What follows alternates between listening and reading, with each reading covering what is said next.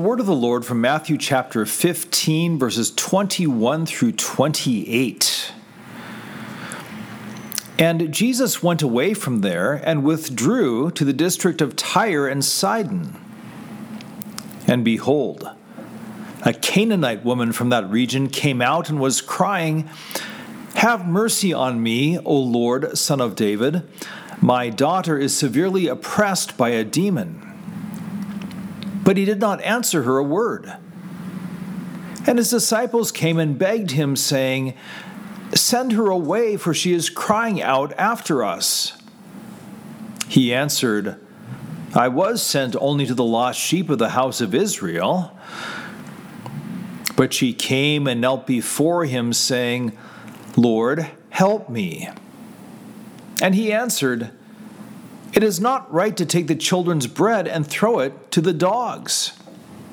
She said, "Yes, Lord, yet even the dogs eat the crumbs that fall from their master's table." Then Jesus answered her, "O woman, great is your faith. Be it done for you as you desire." And her daughter was healed instantly. This is the word of the Lord. Thanks be to God. Grace to you and peace from God our Father and the Lord Jesus Christ. Amen. Jesus has a surprise follower in our gospel reading. Well, maybe it shouldn't be a surprise. He's up in Tyre and Sidon, after all, well north of Galilee, because he's withdrawn into Gentile country. And when you're in Gentile country, you're probably going to run into Gentiles. It's an interesting sequence leading up to our reading. Recently, Jesus has taught a crowd of mostly his fellow Jews, 5,000 men plus women and children. And at the end of the day, he takes 5 loaves and 2 fish and feeds them all with 12 baskets of leftovers to boot. That's quite a day. The people come to Jesus for help, and he satisfies their needs of both soul and body in abundance. The crowds are delighted, so much so that we know from John 6 they want to take Jesus and make him their king. They're eager to have Jesus around, to keep him around, but for all the wrong reasons. It sounds like they'd like to keep him as a miracle vending machine rather than the Lord of heaven and earth.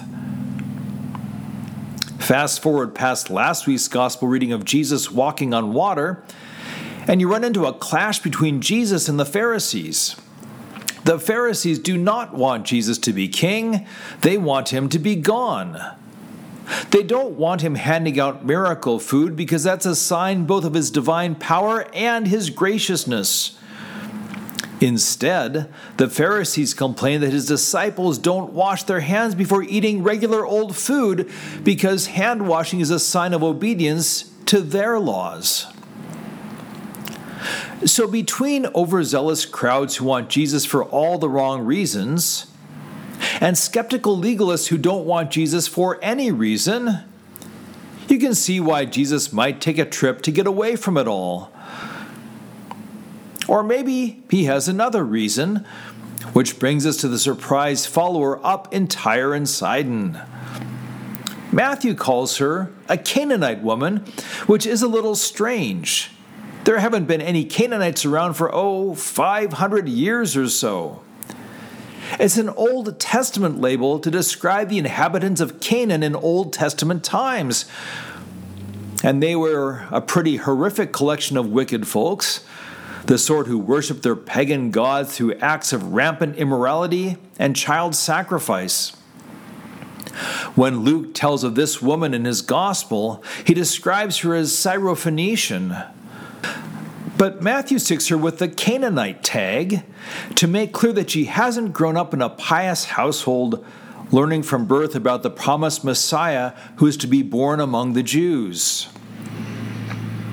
Nevertheless, there she is, following Jesus and making a bit of a scene by crying out, "Have mercy on me, O Lord, Son of David. 'My daughter is severely oppressed by a demon.'" The second part isn't much of a surprise. Mess with false gods like the Canaanites did, and you're going to create a vacuum easily filled by demons. But the first part of what she says is a surprise. The woman calls Jesus Lord, and in Matthew, only believers call him Lord. She also calls him Son of David, which is a messianic title.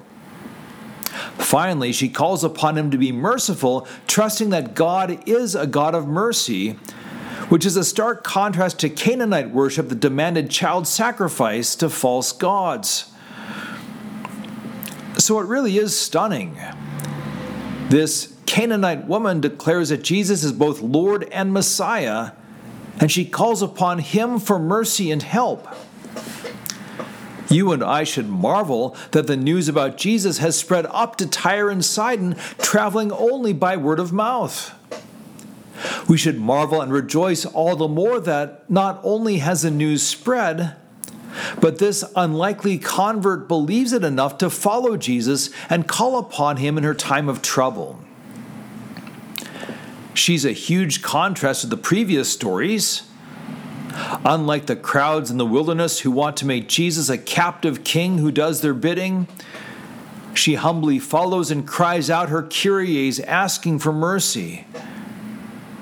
Unlike the Pharisees who quibble about the disciples' hand-washing habits before meals, she acknowledges Jesus as Lord and calls upon him for help. Here's the next stunning part. Even though the crowd of 5,000 plus had Jesus wrong, he fed them anyway. Even though the Pharisees opposed Jesus, he still dialogued with them. But when this unlikely believer calls upon Jesus for mercy, he doesn't answer a word. We don't know why, but he doesn't say a thing. The disciples say more. They beg him, "Send her away, for she is crying out after us." Now, I've always taken the disciples to be rather rude at this point, but it's also true that their words might be shorthand for, "Why don't you, Jesus, just get on with it like you always do and help her so that she can get on her way home?" But still, Jesus treats her with silence. Until he doesn't. When he does speak, it doesn't sound promising. He says to her, "I was sent only to the lost sheep of the house of Israel." So it sounds like if she were only one of those among the 5,000, or even if she was one of those horrid Pharisees, she'd have a shot at getting his help. But being a Canaanite, Jesus' words imply that she's on the outside looking in. She's not giving up, though. She comes and she kneels before him and says, "Lord, help me." In response, Jesus pushes this Israel theme again when he says, "It is not right to take the children's bread and throw it to the dogs." Now, it's not as bad as it sounds, as if Jesus is just being insulting. Dog is, after all, slang for Gentiles. Jesus is saying that he's here to help the children of Israel and not the Gentiles. But even so, he calls her a dog. But here's the showstopper line of this text. The woman says, "Yes, Lord, yet even the dogs eat the crumbs from the master's table." And that is just wonderful. The woman says, "You're right, I'm a Gentile.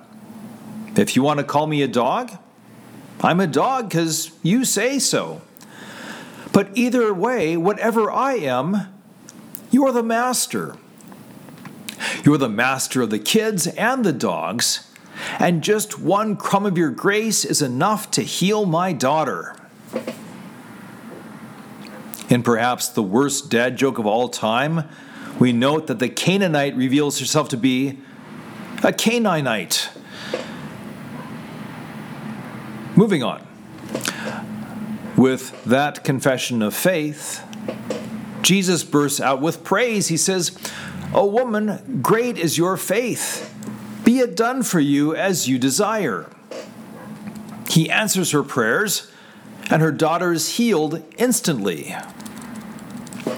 This woman's faith is amazing. But remember what's been happening in Matthew. Jesus feeds 5,000 children of Israel with a miracle of bread and fish, but rather than bow to him as Lord and trust in him, they essentially say, "We'll take all the bread you've got on our terms by making you a king on a leash." Jesus converses with more Israelites, namely the Pharisees, who say, "We don't want your bread at all because your disciples don't wash their hands."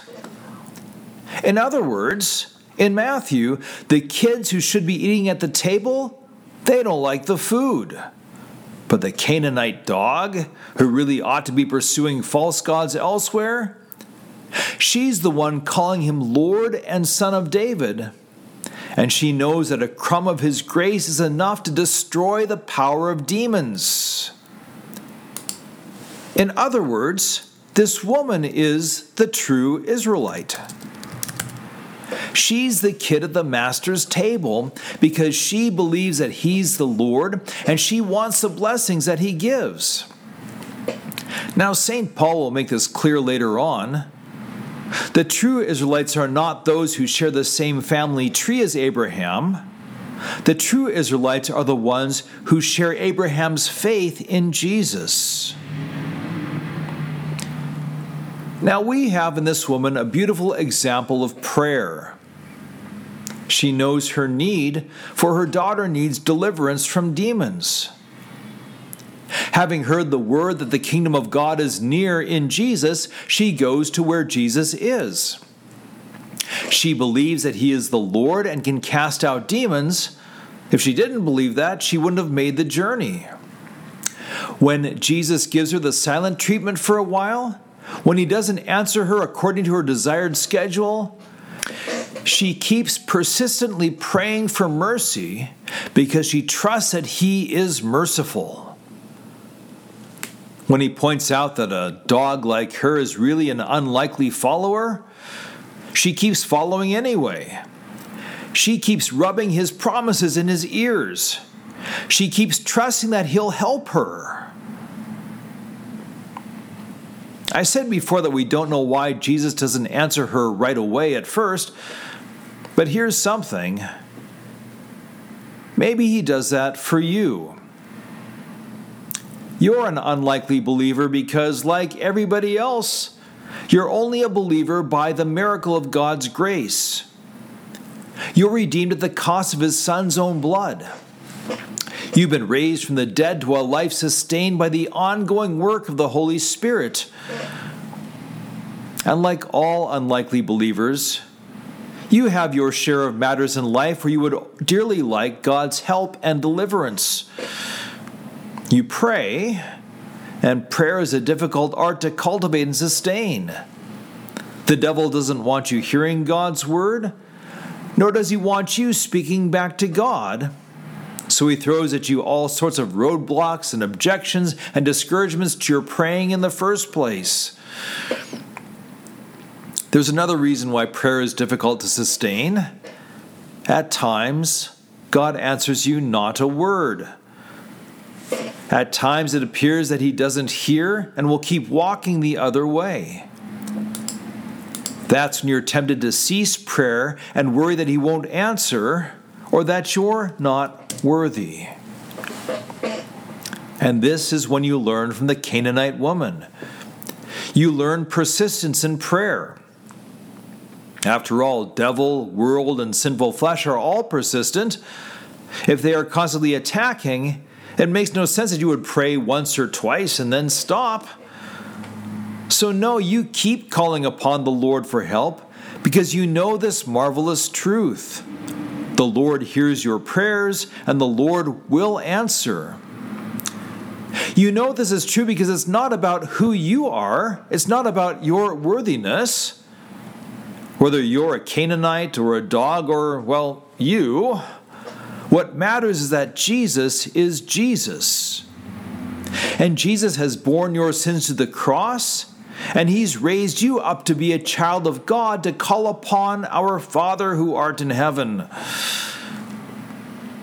So, for instance, we gather here together, and we echo the Canaanite woman with our Kyries as we speak and sing, Lord, have mercy upon us. Christ, have mercy upon us. Lord, have mercy upon us.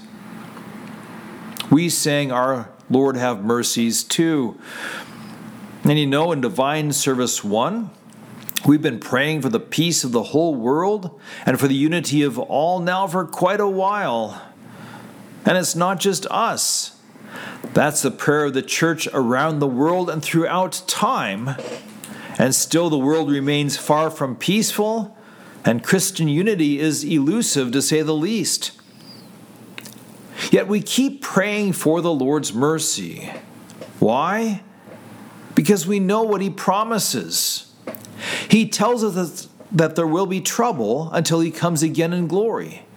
But when he does come again in glory, he will bring that peace and unity we so earnestly desire and pray for.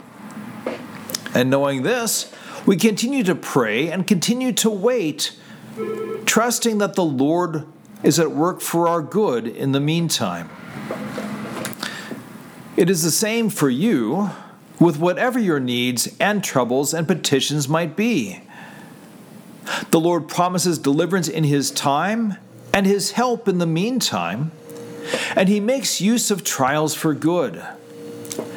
Knowing that he is merciful, you keep persistently calling on him for mercy, for deliverance in his time, and his help in the meantime. In this meantime, even if the Lord appears silent to your particular petition, you hear him speak in his word. You hear him assure you of his grace, his mercy, his love for you. By his word, you know that he gives you far more than crumbs. He gives you his body and blood. He gives you forgiveness and life and salvation. He strengthens your faith because no matter who you are, he is who he is. He is Jesus, your Lord and Savior. And as you rest by faith and call upon him to keep his promises, it will be as you desire. In the name of the Father, and of the Son, and of the Holy Spirit. Amen.